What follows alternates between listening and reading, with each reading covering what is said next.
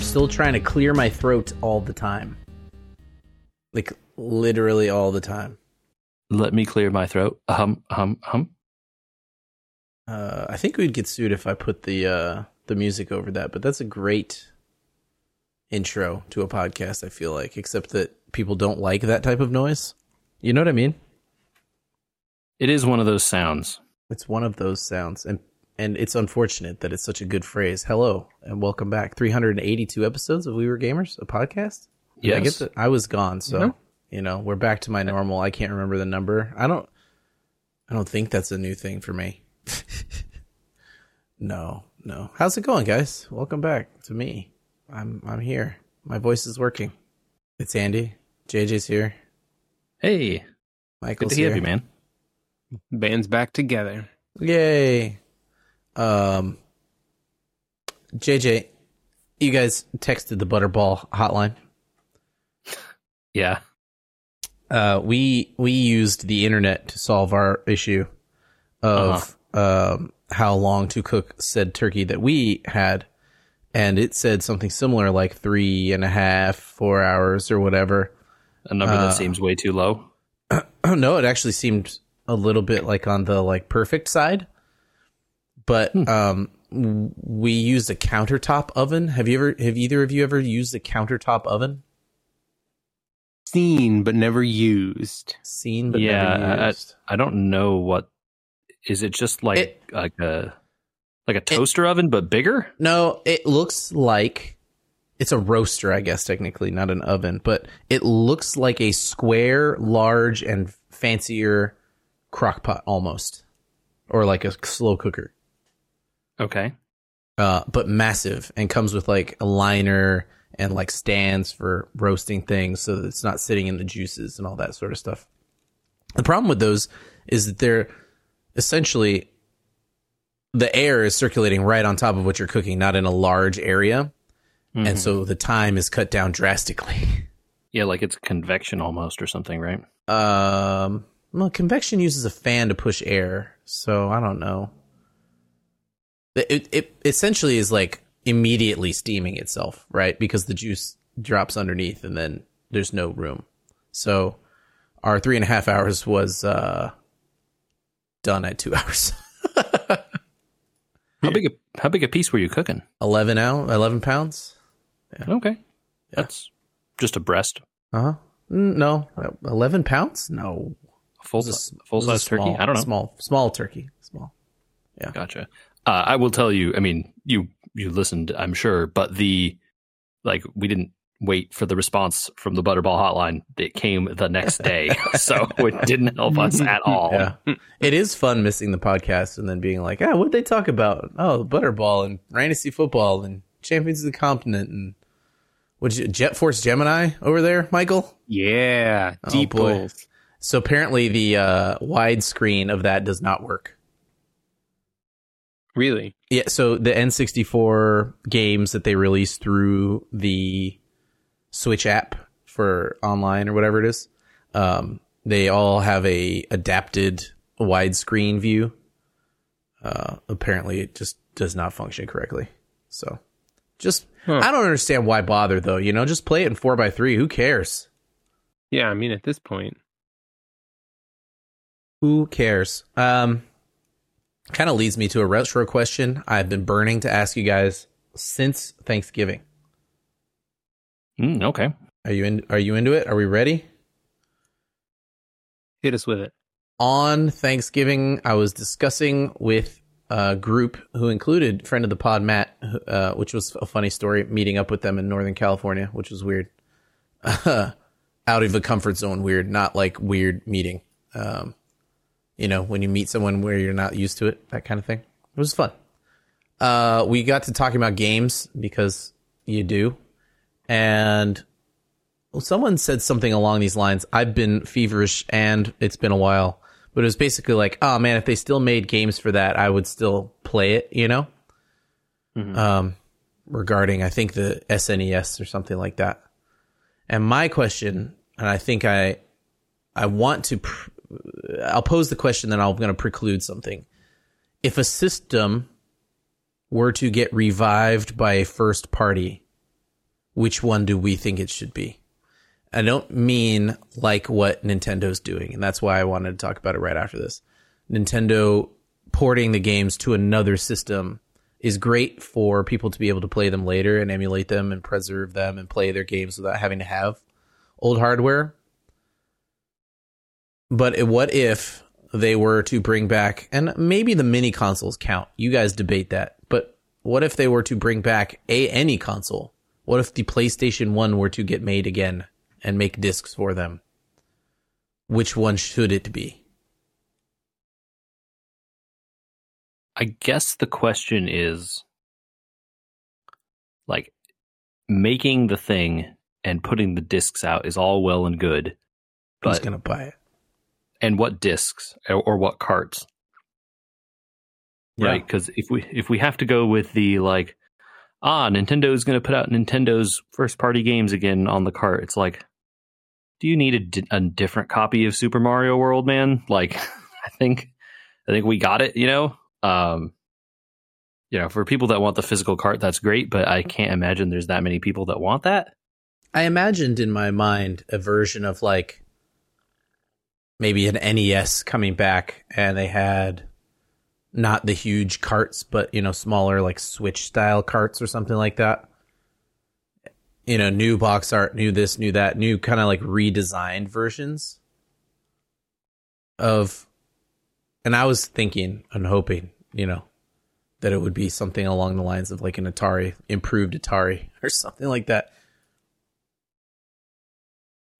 But I couldn't think of which one people would actually buy.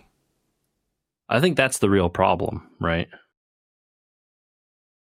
Well, you see the market for higher end emulator consoles, or I'm specifically thinking about like analogs consoles, right? Like you can dump a cart straight into those and play them, or you can run ROMs on them.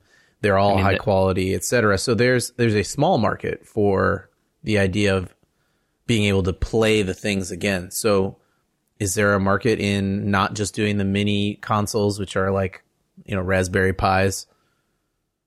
I think the important distinction there is stuff like the analog is a hardware emulator, and the hardware is what's being emulated, and then you just run the software normally, right? Mm-hmm. As opposed to, a software emulator, which there's a billion options to do. You play it on your phone, for goodness sakes, right? So if you're talking about stuff like that, I think that market might already be covered by people like Analog, Do you want Nintendo coming back? I mean, I guess they already did sort of with their little mini consoles. Right, yeah. But then also saying that now you also have to buy the carts from us again, right?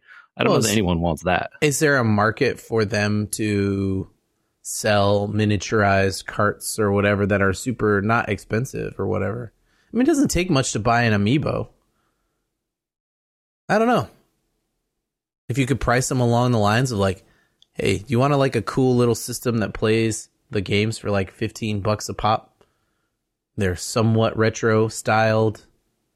Maybe there isn't. Maybe there isn't a market for this area of things.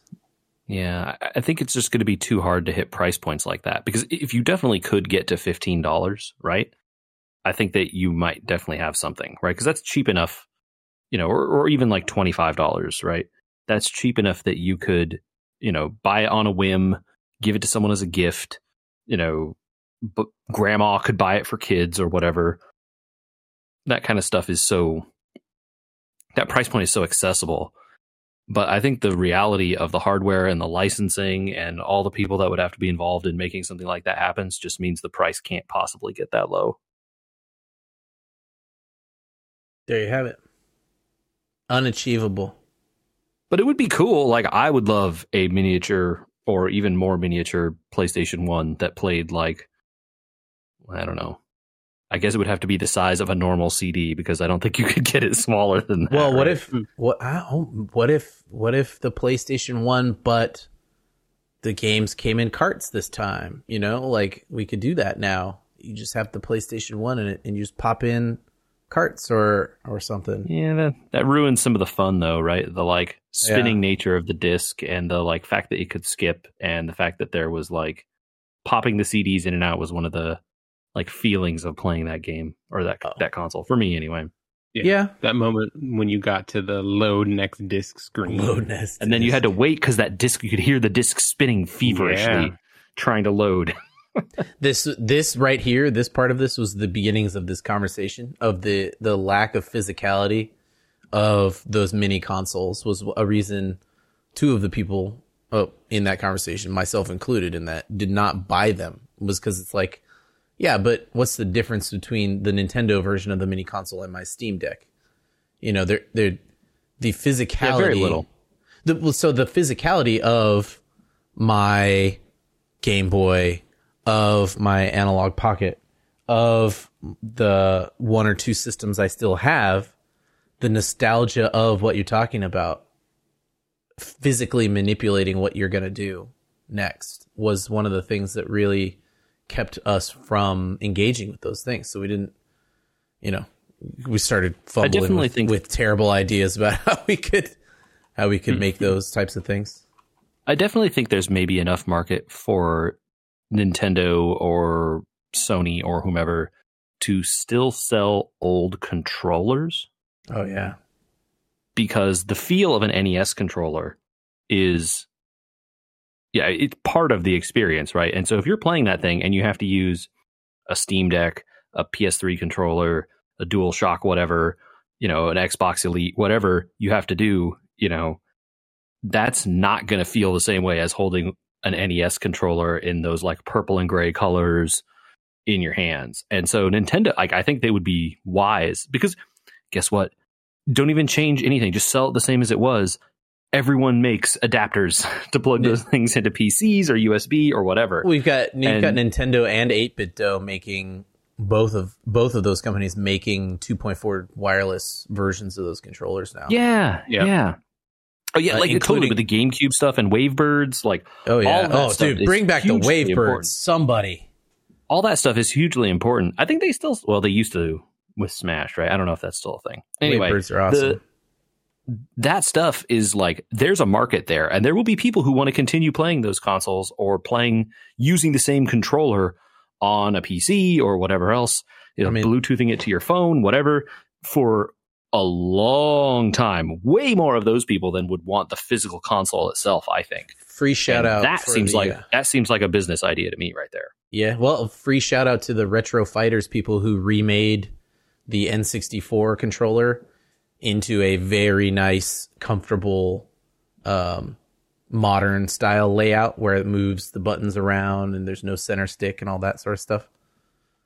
Very, very good ideas, keeping those types of controllers alive. Diablo 4, you play on a controller, JJ, and I don't know how you do it. I tried and I hated it.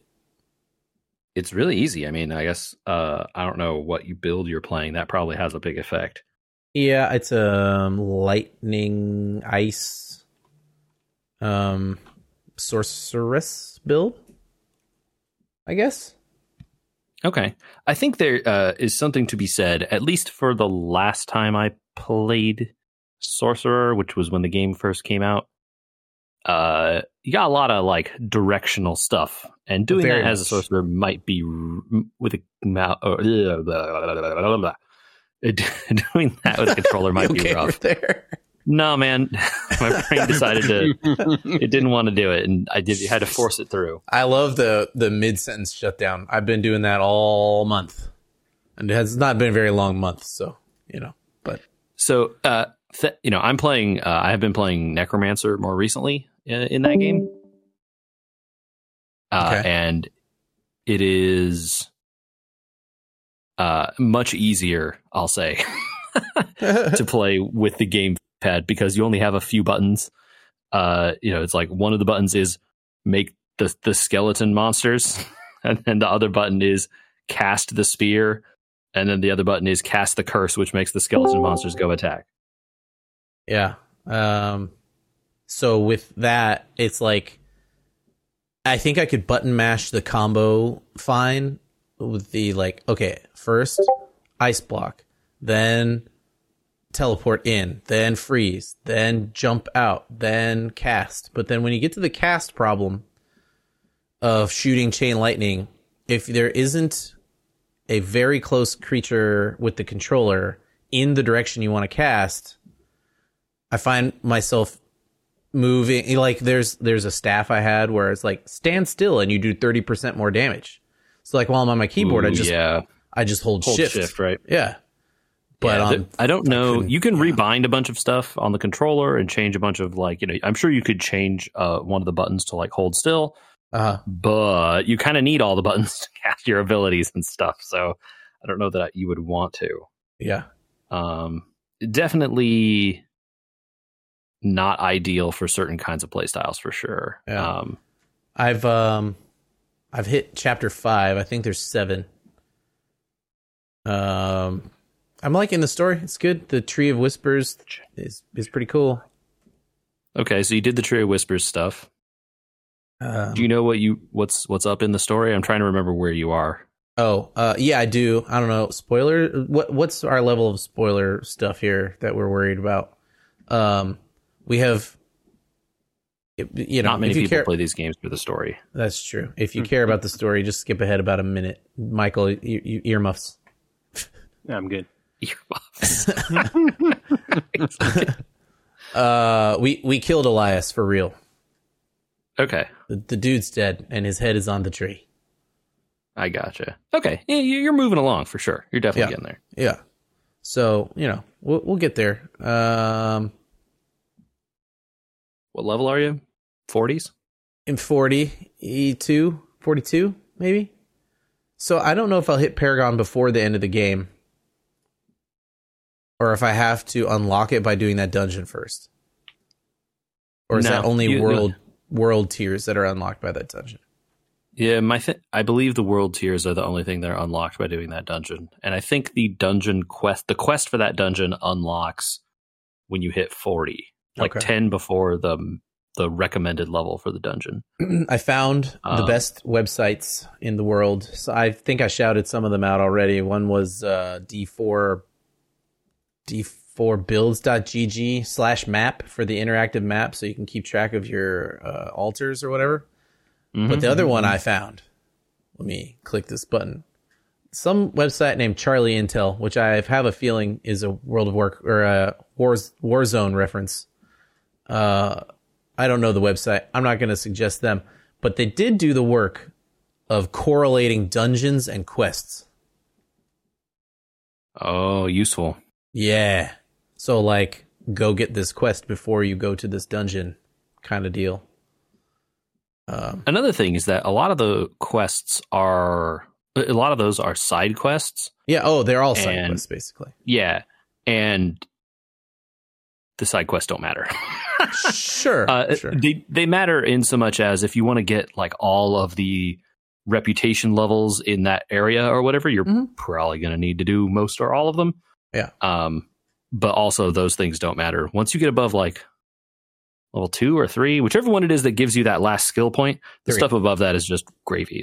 Who cares? Yeah. But 3 takes a little bit of work. So something I wanted to find out if somebody had done, and they did it. So you know what? I'll free advertising. Thanks for doing work.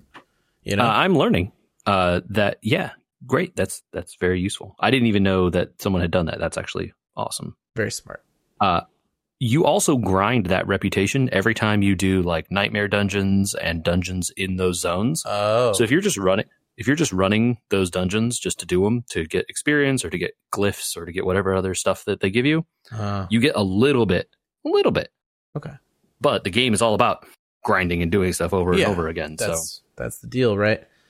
Don't know if I'll stick through Paragon. I got a lot on my plate, but not so much on my plate as the gentleman that I saw at Costco this week. Are you ready to adjourn the court? Adjourn? I've been waiting to hear this story. Oh, hear ye, hear ye. The Food Crimes Court is back in session. I've done the wrong direction. Adjourn means to end. But we're going to adjudicate, since we're going to use another A word. Adjudicate a crime.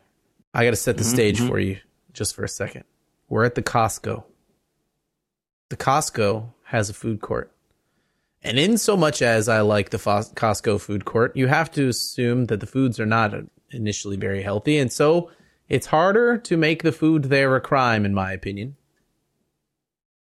right? Yeah, they're known quantities. I feel. You should know that you're not having if you're nutritious meal. Yeah, you got a chicken bake on your plate. It's full of Caesar dressing and cheese. Come on, we're not looking for high class living.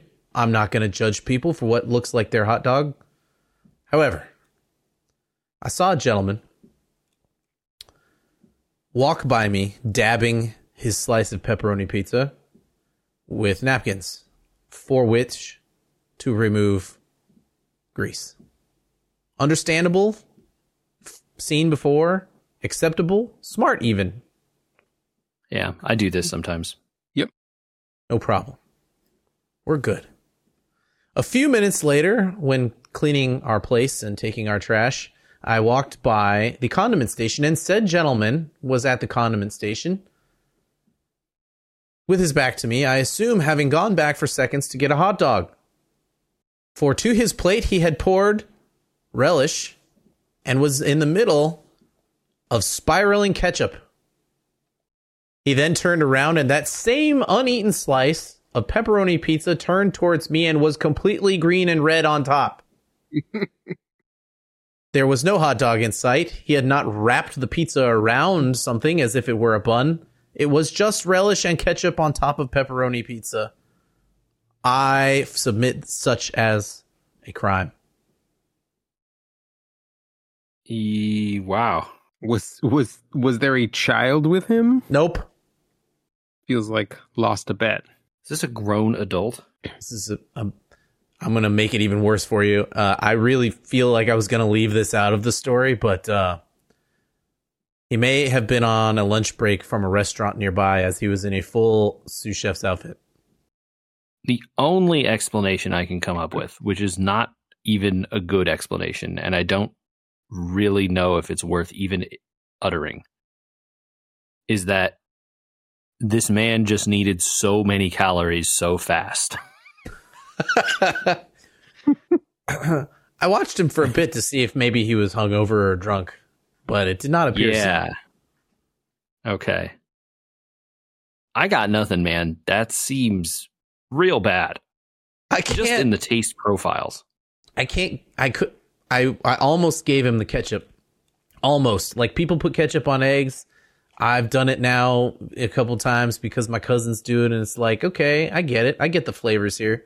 Not my favorite thing. I'd rather have Tabasco. It's a similar profile without the sugariness. A little bit of heat, you know? So, like, I get it, right? Maybe ketchup. What's the relish about?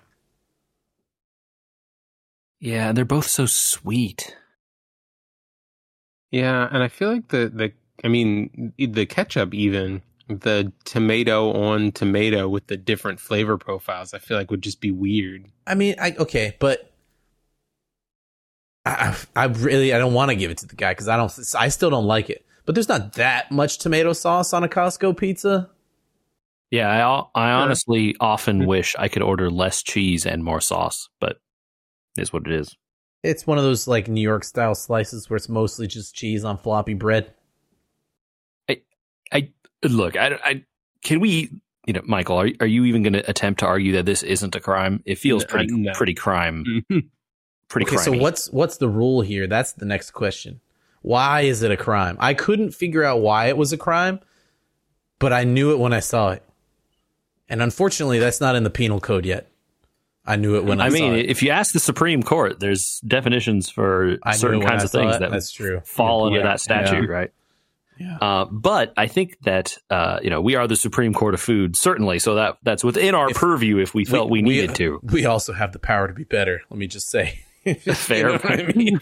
Not that hard. Not that hard. Somebody buy this man a hot dog. Wow. We will not accept bribery, Michael. Come on. But I think, okay. Look, if he was just taking a bit of relish and putting it on the pizza, a squirt of ketchup and putting it on the pizza, you probably wouldn't have even not both. Said even both. No. You probably wouldn't have said anything. You would have been like, that's weird. And then we would have had a discussion about how it's weird. But the fact that he drowned the plate in it is what's telling you that it's a problem. Sincerely, right? I'm not trying to over-exaggerate. There was a visible spiral of ketchup on top of what looked to be a blanket of relish on top of pizza. It was hideous. It looked like Christmas on a plate. There was food under it. He was supposed to Did he eat it? Yes. You saw him pick it up. I dragged my feet enough to watch him eat a few bites before I decided that we needed to leave. Yeah, reasonable. Why would you be around something like that? Horrible. Yeah. I didn't want my people in tow, my responsibilities, to get any bad ideas. They were impressionable. You don't want to. Yeah. You don't want if they see something like filth. that. Yeah. Look, if you had taken like a squirt of ketchup on pizza, I don't think that sounds any good. No. But, people eat all kinds of weird stuff. Sure. Okay. Uh-huh. Relish on pizza also sounds bad. But, okay, sure. If they're drowning it, something else is going on. And it's like, if this was 2020, I might have said maybe they got COVID and they can't taste anything. Maybe they still don't have a sense of taste. But then clearly. Kind of hard to work as a sous chef. He was dressed in all black. I don't remember what you call that outfit, but it was the full outfit. So unless it was Halloween in his head, he was definitely working nearby in a restaurant of some kind. Oh boy. I think the only way it's not a crime is if maybe you got it in a blind bag, a mystery bag, let's say. I was going to say if it was like a dare and someone was forcing him to eat That's why I this. asked about losing the bet. Yeah. Well, did anyone dare you to buy a mystery bag of alcohol, JJ?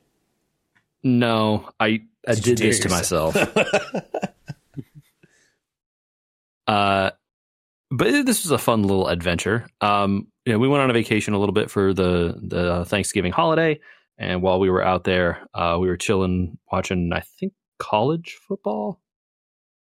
Maybe it was basketball. There was a lot of college sports on that weekend. It seems like despite having multiple pro football games that people are really invested in, college sports overtakes that all during Thanksgiving weekend. It helped that I'm with the number one high school and college basketball specifically obsessed person that I know in my life. And they are, they're like, oh, there's a tournament these teams are playing. I really want to watch these games. And so, that's what was on the majority of the time. Right. But, while I'm doing that, I'm sitting there, looking for deals as they occur on, the Black Friday, which, I mean, is a whole separate topic, but like kind of weren't any deals. I don't know. You guys, do you even see anything that looked good? I found some stuff that I was waiting for to go on sale, and they went on what to me was minor sale. I was like, I definitely passed up that deal earlier in the year kind of thing, But I took a peek at like Micro Center and a couple other places, and like none of the PC stuff was on decent deal. Hardly anything hardly anything was an impulse buy this year. I think, I don't know if Michael had the same experience, but it was like, there's nothing out there that's such a good deal that I can't.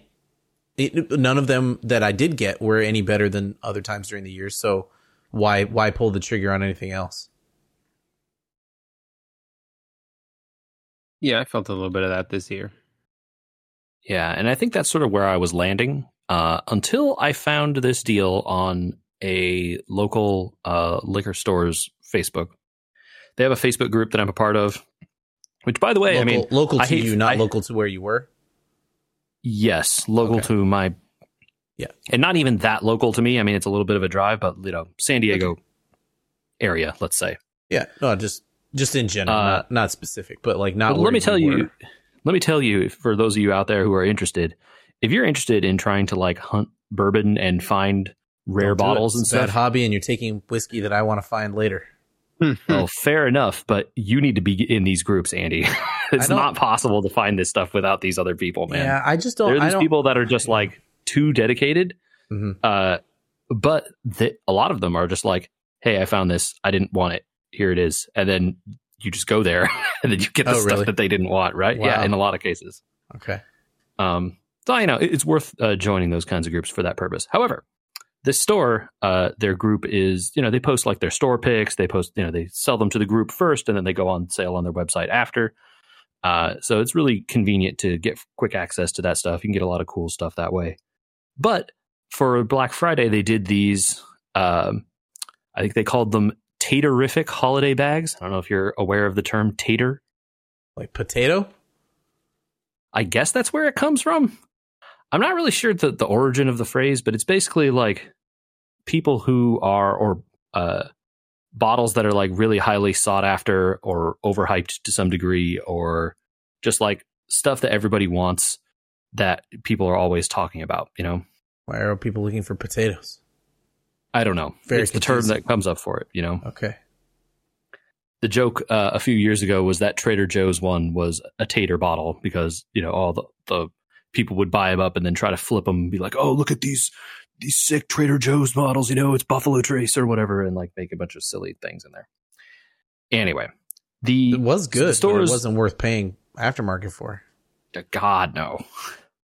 And like, you know, don't pay aftermarket on anything, people. What are people doing? Don't do that. Well, do you, but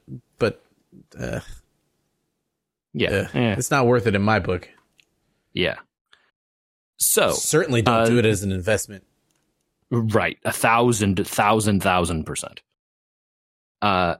So the store posted this like, hey, here's a link. We're going to do these mystery bags. We're going to sell 75 of them and every bag is going to contain one highly sought after bottle and then a number of other bottles to round out the price of whatever the highly sought after bottle is, plus these other ones to make the total that you're paying, which is $250. Yeah. Seems reasonable. They post the list. So you're not getting a deal, except if you go into it's a deal aftermarket if you're pricing.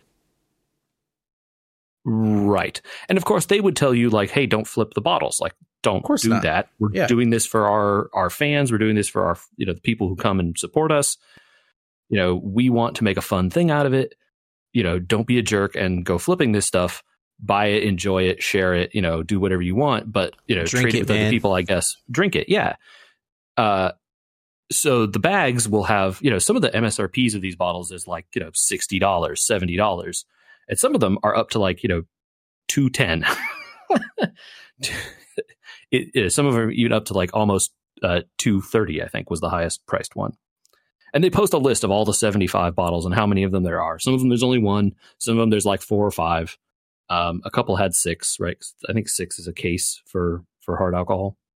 Yes, it is. That's correct. Because when I found the Trader Joe's, it was in a case of 6 sitting on the floor. Yep. And they were like, do you want the whole thing? I said, yes, but no. Yeah, I do. But that's like over $200. Let's be reasonable. I'll buy 3. Yeah, there you go. So reasonable, Andy. I don't blame you at all. I mean, it's got to last a year. There you go, right? And it's like the best one. It's just so cheap and so good. The quality and price really hit together on that one specifically. So it's really, I can't fault you. So yeah, they post the list. They post how many of each bottle there is. They post so like effectively you look at that list and you go, okay, if I paid $250 for just this, because you don't know what you're going to get for any of the other stuff.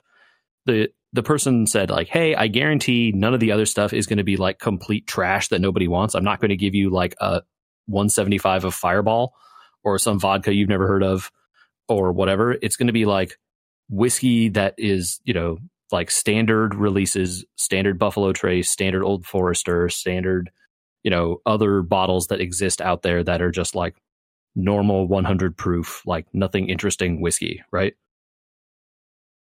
So you're guaranteed to get like some baseline level of other stuff that's probably fine, and then one rare thing. So you look at that list and you're like, all right, if I spent $250 basically for just this one thing, would I feel okay if I got it, right? Because that's look at that list and see the worst thing on there, the one that you like the least, right? Okay, yeah.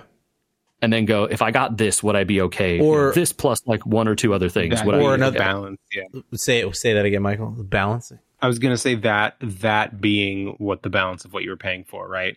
Yeah. The worst thing on the list plus the whatever they put in to bring it up to the 250. I have a thought here, and I think, Michael, you probably you've played like games where this might matter more, but in games, sometimes when you're looking at like gambling in a game on stuff, like on items or whatever, I tend to look at the bottom portion of the pool and assume I'm going to get one of the things in like the bottom 5, and then not decide based on like, oh, I could get any of these 15 things that I do like out of 20, but I'm going to get one of these 5. Are they at all worth what I'm spending or what I'm gambling away? Yeah. Totally the right mindset. So I'm looking at it. I go, okay, like I think I would probably be pretty happy with basically everything on this list, right?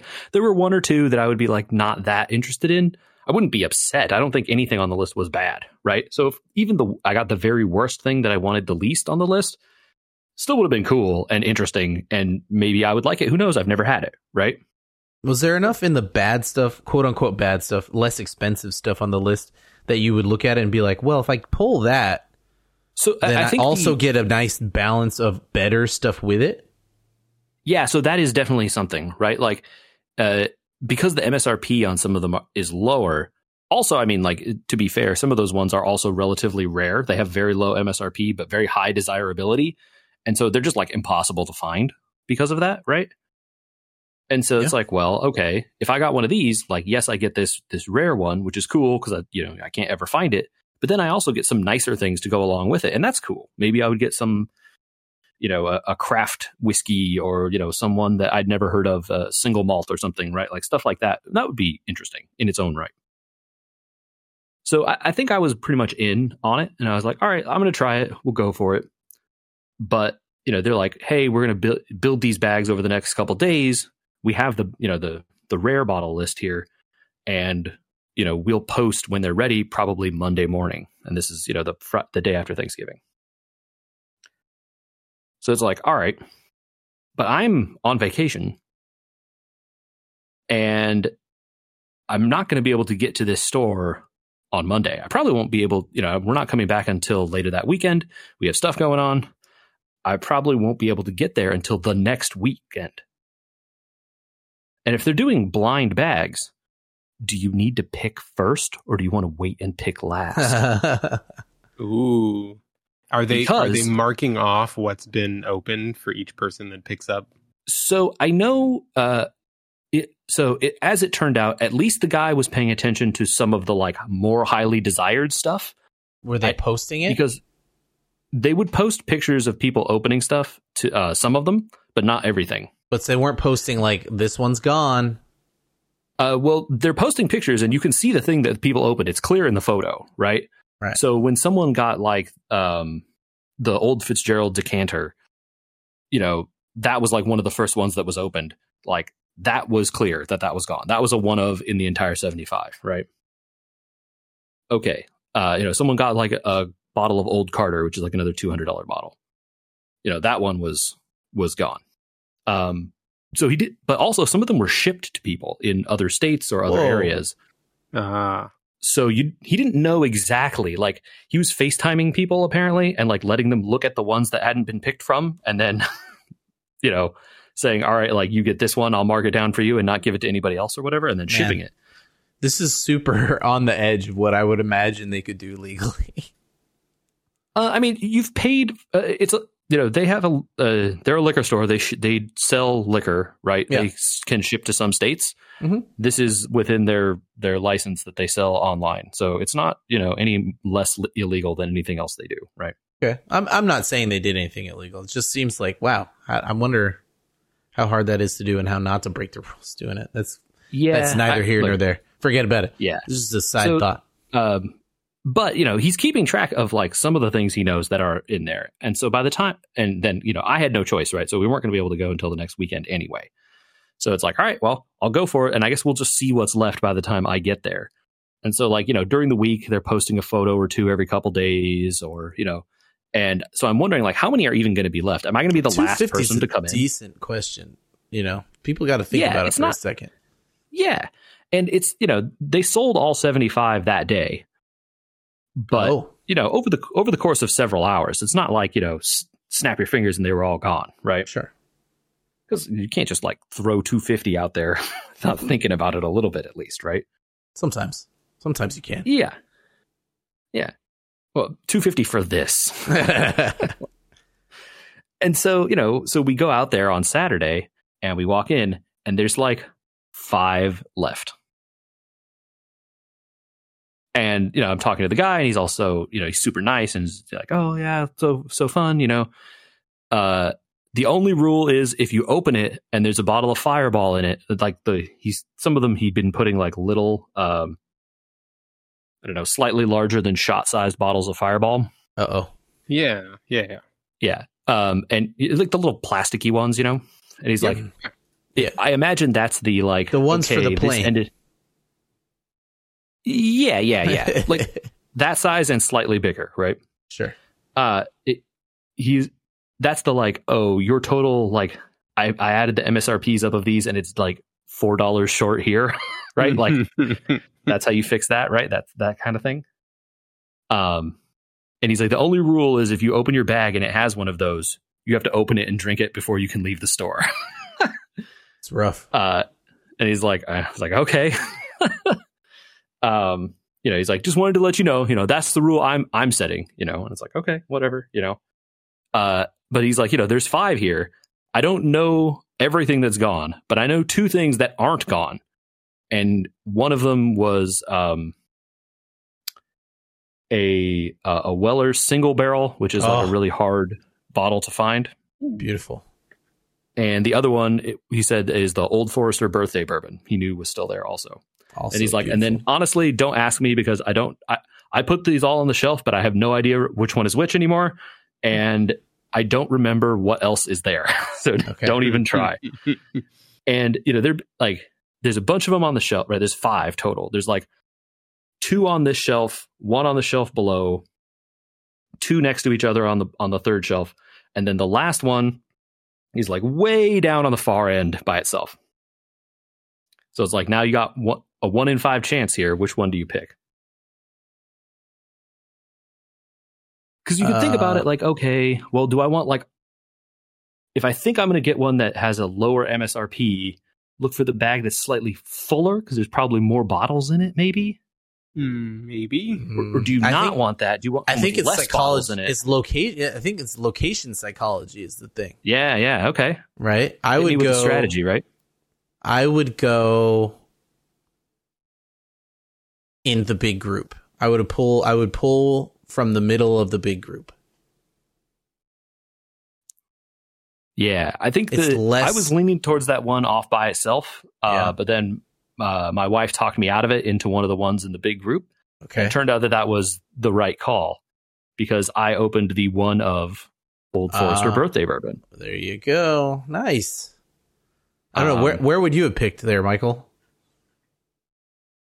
I don't know. I think I might have done the same.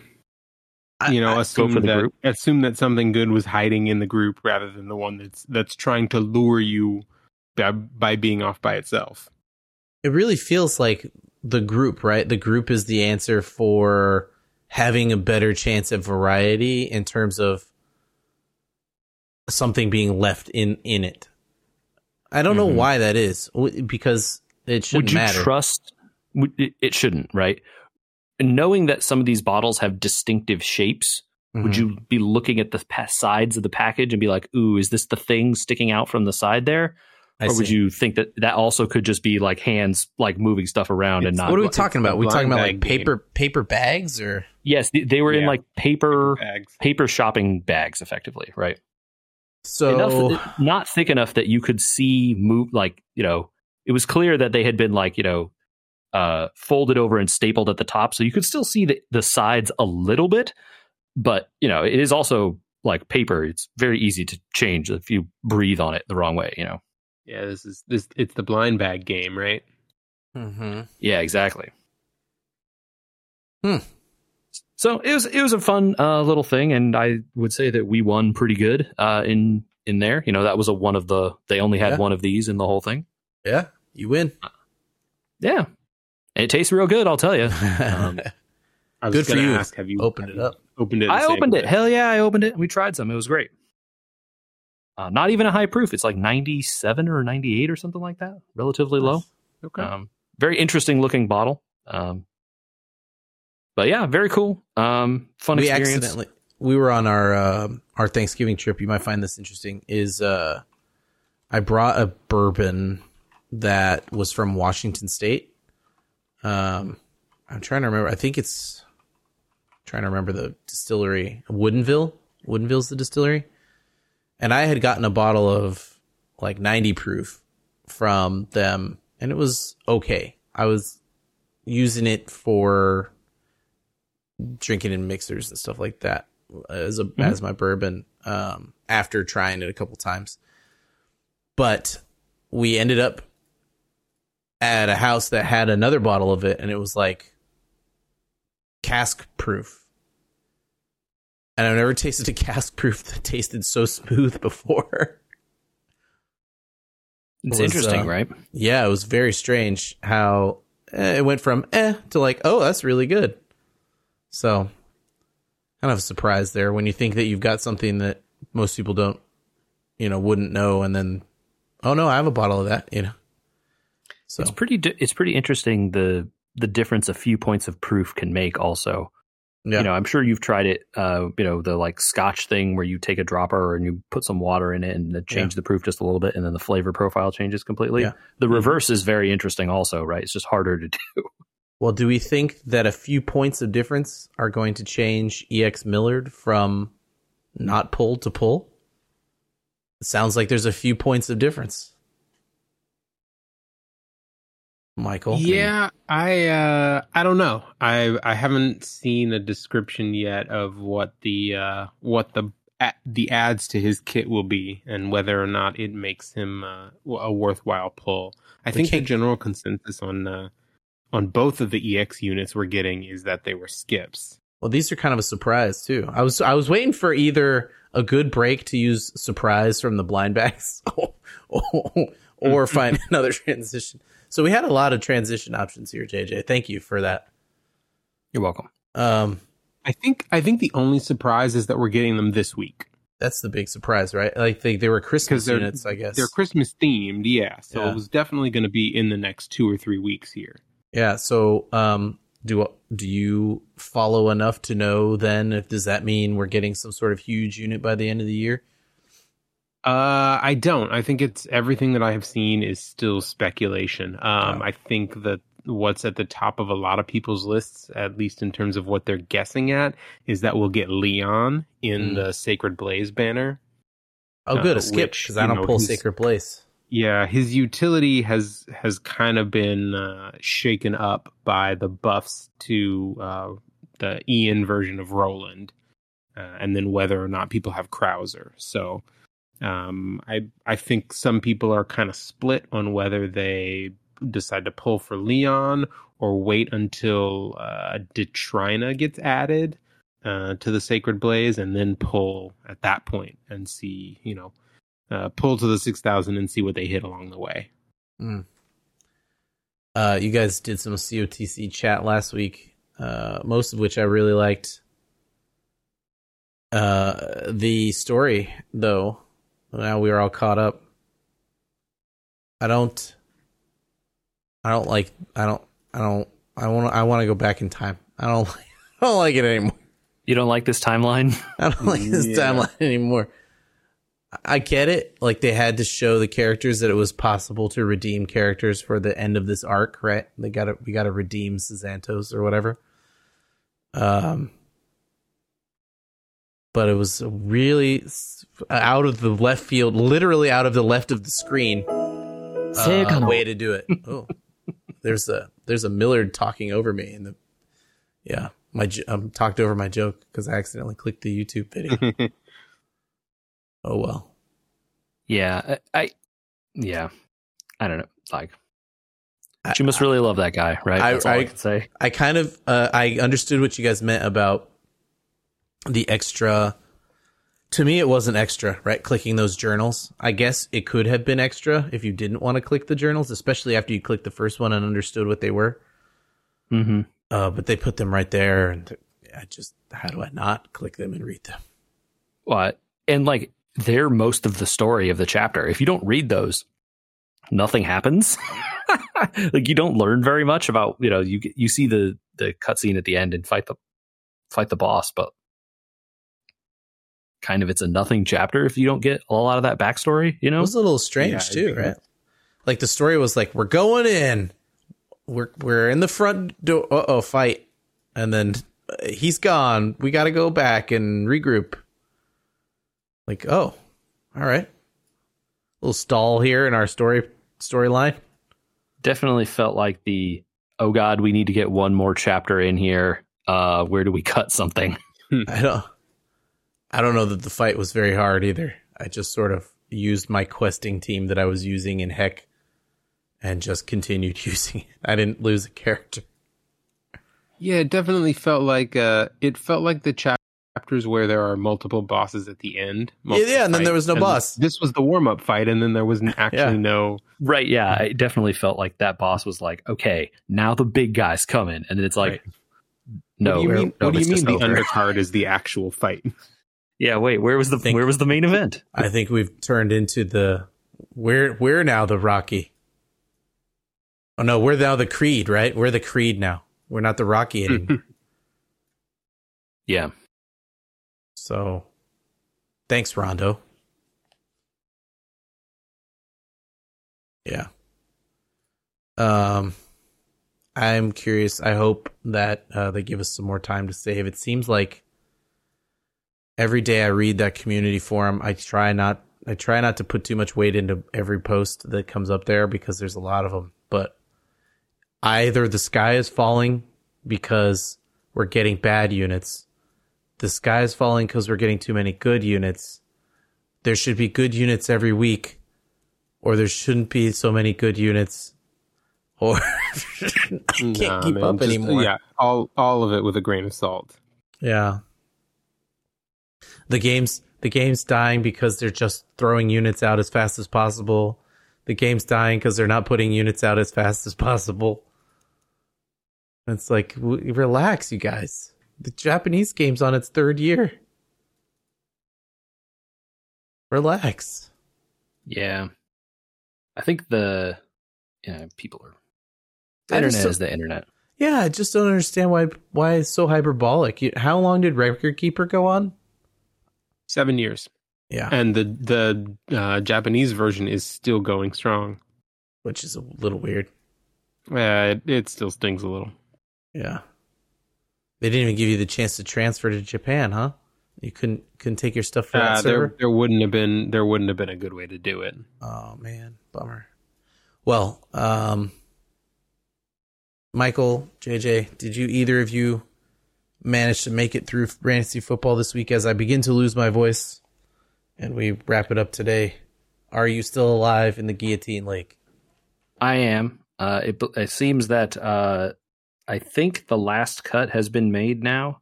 Okay. And therefore that means I will not be cut from that league. Okay. It just is now. Maybe I will lose in the the various high score run to the end of the season or whatever. Mm. But I had an eminently winnable matchup in my head to head this week. He started a player that got 0. I started a player that got 0. Wow. He had a person who went nuts for 30 points. I had Laporta who went nuts for 25 points. Both our defenses did over 15. Very winnable, really good. I was down by 9 points going into today. And I had Christian Kirk who caught one pass, hurt himself immediately, and then was out after 3 points. Oh, ooh. You got Tank Delled. But he got 3 points, right? So instead of 0. But yeah, not good. The person who got 0 was also on the Texans, if that made you feel better, on my team. Yeah. So, yeah. Considering I played against... Not for me. I played against the Texans guy that got 38 points because Tank Dell went down. Right, yeah. Mm-hmm. Yeah. Just not the year for me in that league, Just bad overall. I have injured on my bench Justin Jefferson, Kenneth Walker, Aaron Jones, Madison, and James Cook all on buys. So it's just just a disaster in that league. I went through my roster in the league, the one league I'm playing in. I went through my roster to mark players I've had since the beginning of the year. Not ones that I picked up in week 1, just like my drafted roster. Mm-hmm. The only people still on my team from my drafted roster are Tyler Lockett, Amari Cooper, AJ Brown, and Christian McCaffrey. I mean, it's not a terrible core, but that's not a lot. It's not the best. I mean, AJ Brown and Christian McCaffrey are about the best. And I'm just waiting for the other shoe to drop on those two. Yeah, Jacksonville's quarterback got hurt, supposedly, so... Yep, had to be carried off. Even no one is immune. It's not good, man. They got to do something. This is a major year. It feels particularly bad this year, doesn't it? It does, doesn't it? I wonder if someone's already doing a study. Oh, sounds like the people are motioning or whatever for them to outlaw the tush push. The what? Have you watched any football? You can't have not seen this. The what? The tush push? Am I crazy, Michael? Do you know what I'm talking about? You're going to have to describe it, because I probably know what it is. I just am not familiar with the term. Okay. I mean, it's exactly what it sounds like. They're at the 1 yard line. The Eagles specifically all line up, and they shove Jalen Hurts over the 1 yard to gain. Oh, Bush push. It's for the USC player. Yeah. No, no one calls it that because he's not in the league. But because they're literally pushing his behind, right? That was known for him when he was playing in college, right? That was I think that's a Pete Carroll invention. I don't know what it been around. I think it's been around. Yeah, I don't know what the invention is, but it has gotten very popular this year across many NFL teams, not just the Eagles. Everyone is doing it. We're all pushing each other around. Yeah, right. The big thing I saw this year that seemed to be causing tons of injuries is that hip drop tackle. That is the other one that it sounds like they're going to try and rule on. The hip drop and the this pushing at the 1, basically. Well, it's funny because pushing. The hip drop tackle is the response to don't touch them below the knees, don't touch them above the shoulders, don't touch, and it's just like, why don't we just play flag football, please? Because every instance of trying to make injuries less is causing more problems. Yeah, I mean, there's no... Maybe there's not a safe way to tackle, is what you're getting at there? Maybe. I mean, it's possible that's somewhat the answer, right? Like, I don't know.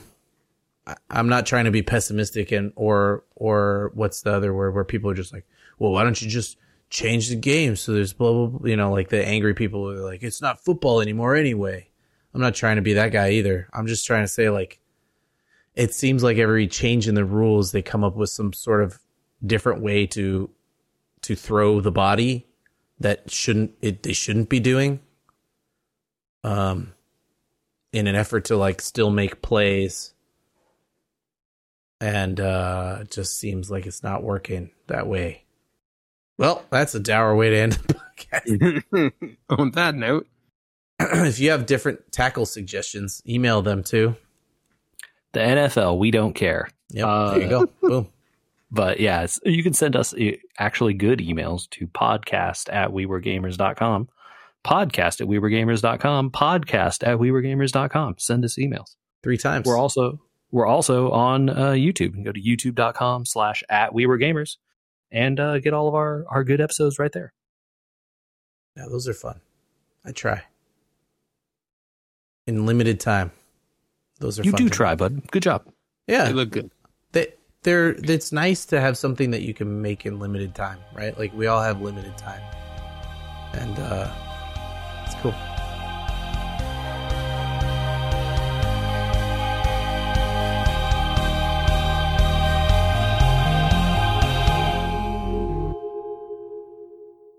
Yeah. So, Andy, I didn't touch on it, but EX Millard actually introduces the HP stock mechanic to the game. What? So HP stock. It's a mechanic. It's like a shield thing, right? Yeah, but it's you get a set amount of your own HP essentially banked. So your HP goes up to like 130%, I think is what it is. Oh, and so like if as you take damage, it pulls from that 30% first before it starts pulling from your HP bar. So it's like a second HP bar almost. Essentially, yeah. I don't know how they'll show it in graphically, but that's essentially what it comes down to. It was something that was pretty big in Record Keeper. Other characters do this later and better, I assume.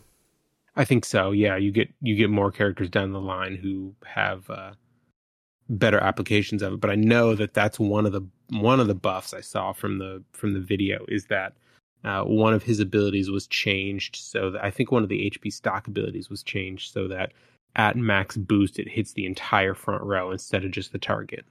Oh, dang. Yeah. So whether or not that makes it moves his tier of pull versus skip, I don't know, but we'll see. I literally at this point have to save for Bargello. There's nothing else I can do. What's your count now? Your Ruby count? I'm at like 1200. Oof, yeah. Full on save mode. I have to. I as far as I understand it, like of all the units coming for the long haul, Bargello changes the team so much more than everyone else. Yeah. Trying to find the list on my phone of like who's coming. 2 seconds, then I'm gonna go. I'm losing my voice again. Yeah, feel it. Don't let me keep you too long. No, that's fine. So let's see. You said Leon's coming. That's the speculation that if we get someone big this month, it'll be Leon. Tier 2. Eltrix Tier 2. Sarissa was Tier 2. Sonya comes with Bargello and she's Tier 2. We just got EX Millard's not on the list at all, but he wasn't buffed. And who's the other EX coming? Loomis. EX Loomis. Not on the list. And also not buffed. So and of people coming soon, Bargello is A tier. Prim EX was A tier. And I don't think their Tatlock would be soon. So Ooh. In-game announcement says we're also getting a Tower of Trials update on Wednesday. Oh yeah? What's that mean? I'm not sure. They might be adding Elite Tower? I don't know. I barely made it through getting any of the towers done from the last couple weeks, and I didn't even do Warrior. I did Warrior enough to get the ticket, the pull ticket, and then I just stopped. Because I've already gotten the 5 EX5 on it. Right, so there's no need to do it. It's only for extra items at this point, so I'm like, until they implement the thing, I'm just gonna get Warrior for the ticket. It's too annoying. Yeah, that's not a bad idea. And then I think other than Largo and Yanlong, everybody else is done with stones as of this week.